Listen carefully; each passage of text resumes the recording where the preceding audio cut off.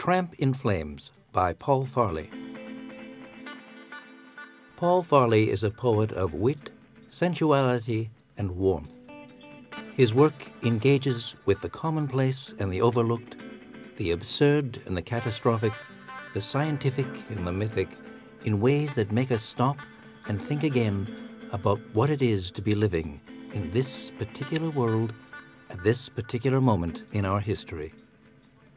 Though he wears his learning lightly, Farley draws upon philosophy and natural science, as well as a deep, occasionally elegiac affection for the streets and fields and hillsides of the places he has called home, to create a poetry of exceptional formal skill. What makes his work so remarkable is that, whatever his subject matter, from the city of Liverpool to an old Ovaltine tin, everything is transformed by his imagination and his formal gifts, making us think again about what we know and what we think we know.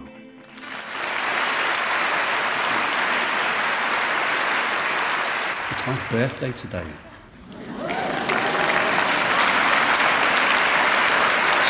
Thank you. So I'm going to take a picture of you. Could you all mute now?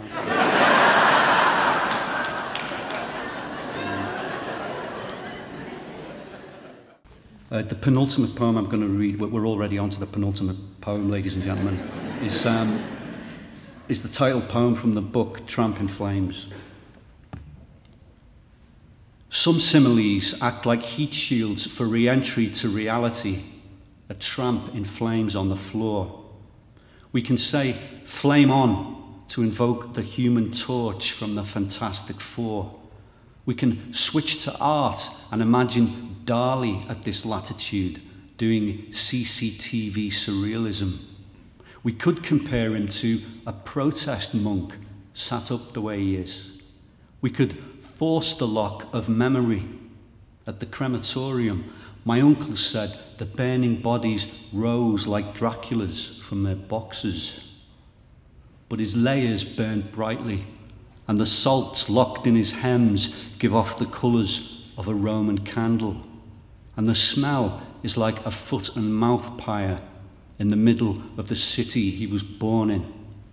And the bin bags melt and fuse him to the pavement, and a pool forms like the way he wet himself sat on a school floor 40 years before.